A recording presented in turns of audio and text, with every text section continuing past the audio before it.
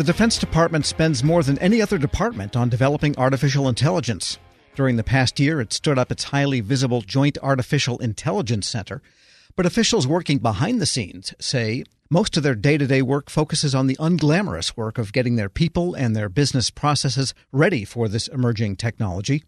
Federal News Network's Jory Heckman has more. There's a lot of hype about what AI can do for government. Pilots within agencies hold the promise of making human employees work faster and smarter, and on the flip side, there are concerns that it could one day replace some of those federal workers. The Defense Department has been pushing the envelope of what AI can do to support the warfighter, but to really get the ball rolling, there's been so much people and process stuff that DoD needs to address first. Timothy Van Name is the Deputy Director of the Defense Digital Service. At a recent AFCEA DC summit, he said some of the cool projects he gets to work on are really just the tip of the iceberg, and there's a lot more going on behind the scenes than you might expect. I think we often get characterized, right, in this cool kids mantra of we show up and we get to do all the fun work. But today, about 90% of our time on any given effort is spent doing all of the really hard crawling through the muck, right? Understanding, munging, working through data that's in a ridiculous arcane structure, right? Working through a code base that hasn't been updated since the 80s, right? Most of the time what we're doing today is the really uninteresting things. The part we talk about because it's interesting and fun and everybody wants to be on the panel talking about innovation is the cool 10% we get to do.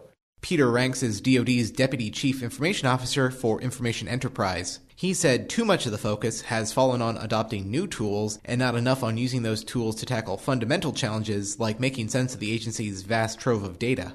If you're thinking only about the technology and not about how it's going to deliver outcomes in the government, you're not bringing us the whole solution. And cyber products and data analytic products are my worst offenders in this space now. They're just great sets of tools, but sooner or later I have to get to an analyst who's going to be able to integrate all of this data together. And we have right now a surplus of data collection for cyber work, but a shortage of analysts who can actually make sense of all that data. Ranks said DoD needs vendors to look beyond applications for emerging tech. Instead, they need to come together to better understand how those tools will help DoD meet its mission. Steve Dennis is the Technical Director for the Homeland Security Advanced Research Projects Agency. He provides research for DHS's Science and Technology Directorate. He runs a lab that looks at everything from counterterrorism to protecting critical infrastructure. But Dennis says there's one thing that all these missions have in common. All of those missions all share the same needs for data analytics in order to advance their cause. And so we have a very interesting perspective on the department and its needs, but we also get a chance to look at a lot of emerging technologies and how they actually match up against the mission. So we're able to take bleeding technologies, maybe things that aren't ready to come out of the box, and try them against DHS mission sets, provide insight. AI can play a big role in data analytics going forward, but Dennis says good AI depends on how well you structure the data. We're very concerned about the future of real-time analytics and what that means for not just the end user, but also the computational complex. And multi-party computation is a big deal. We don't think that in the future everyone will own their own data. They won't have complete access to some kind of data lake that they created. In order to get a usable result, you're going to have to share information, and you're going to have to do that securely. You're going to have access to only the things you're supposed to have access to. So how we get there is really important. DHS recently partnered with the University of California, Berkeley on a project for low-latency predictions with AI. Here, Dennis gives an overview of what that project looked like. How do you move predictions where they need to be at the right amount of time with low latency? And you can imagine trying to do that kind of an operation in the midst of a natural disaster or some other, compelling problem that you're facing. How do you make sense out of the data? How do you understand what confidence you should be placing in the kinds of analytics that you're getting? And what is the system even doing? Right? Yeah. Am I going to sit in front of a screen watching circles go around and I've got 2 minutes to make a decision and, I don't even know where the machine is. What is it doing? What does it even have access to? Should I even be waiting for this? Right? Or can I negotiate with it? Right? So, can I say, all right, if you give me another minute, the machine's letting me know. If you give me another minute, I'm going to have something. So getting some more transparency into what's happening in the man-machine interaction is going to be huge. Yes. So these are very large problems. They're not small problems, but we're interested in advances that are taking place towards goals like that. And I'm not saying that we'll invent it, but we want to make use of it, and we want to make sure that it's at the forefront of security and our disaster response, our first response, mission. But broader adoption of AI depends on building trust in the decisions those tools arrive at, and the next generation of explainable AI, despite billions of dollars in investment, is still a ways off, and it's been a long-standing challenge for Dennis and his team. About 3 or 4 years ago, we were in a position to do some very interesting risk calculations that involved a lot of automation, autonomous systems, black boxes, if you will.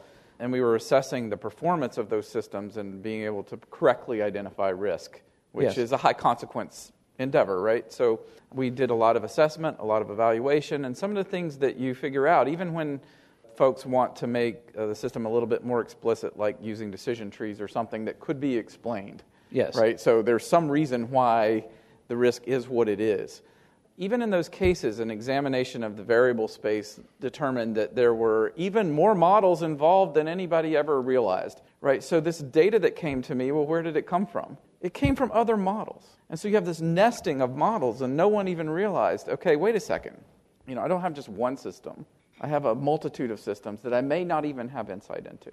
But these conversations about workflow also exist outside of the defense community. Giovanni Onwuchika is the director of the General Services Administration's Innovation Division when it launched its IT Schedule 70 Startup Springboard back in 2016. The program gives startups with less than 2 years of experience an alternative to Schedule 70. Onwuchika said that put hurdles in the way of experienced IT executives who left large companies to launch their own ventures. We recognized very quickly that if you had, Bill Gates left his company, Microsoft, right, and you had, some other really amazing tech executives and technologists leave their companies and want to start up a brand new startup, right, that startup at the time could not get on Schedule 70, right? Regardless of all the experience and all the knowledge and all the skills and the assets that they bring, they couldn't participate with what we were doing. And so 2 years ago, we made the strategic decision to give them alternatives to coming on schedule, right? To give them alternatives to getting access to the marketplace through our vehicles. And so we're continually looking for ways to make it easier for the people that need to deliver the services to get access to the federal marketplace. Unlike a lot of other contract vehicles that are, awarded and closed down and, you can't hop on the vehicles afterwards, Schedule 70 is full and open, it's continuing. So at any point, any vendors can participate, and this has been a big push for us. Jory Heckman, Federal News Radio, part of the Federal News Network. Cough and cold season is here. Introducing Ricola Max Throat Care, Ricola's most powerful drop yet. It's the best of Swiss nature wrapped around a powerful liquid menthol center for maximum relief from your worst cough and sore throat. Maximum nature for maximum relief. Try the new Ricola Max now, available in the cold and cough aisle. Ricola. It's in our nature.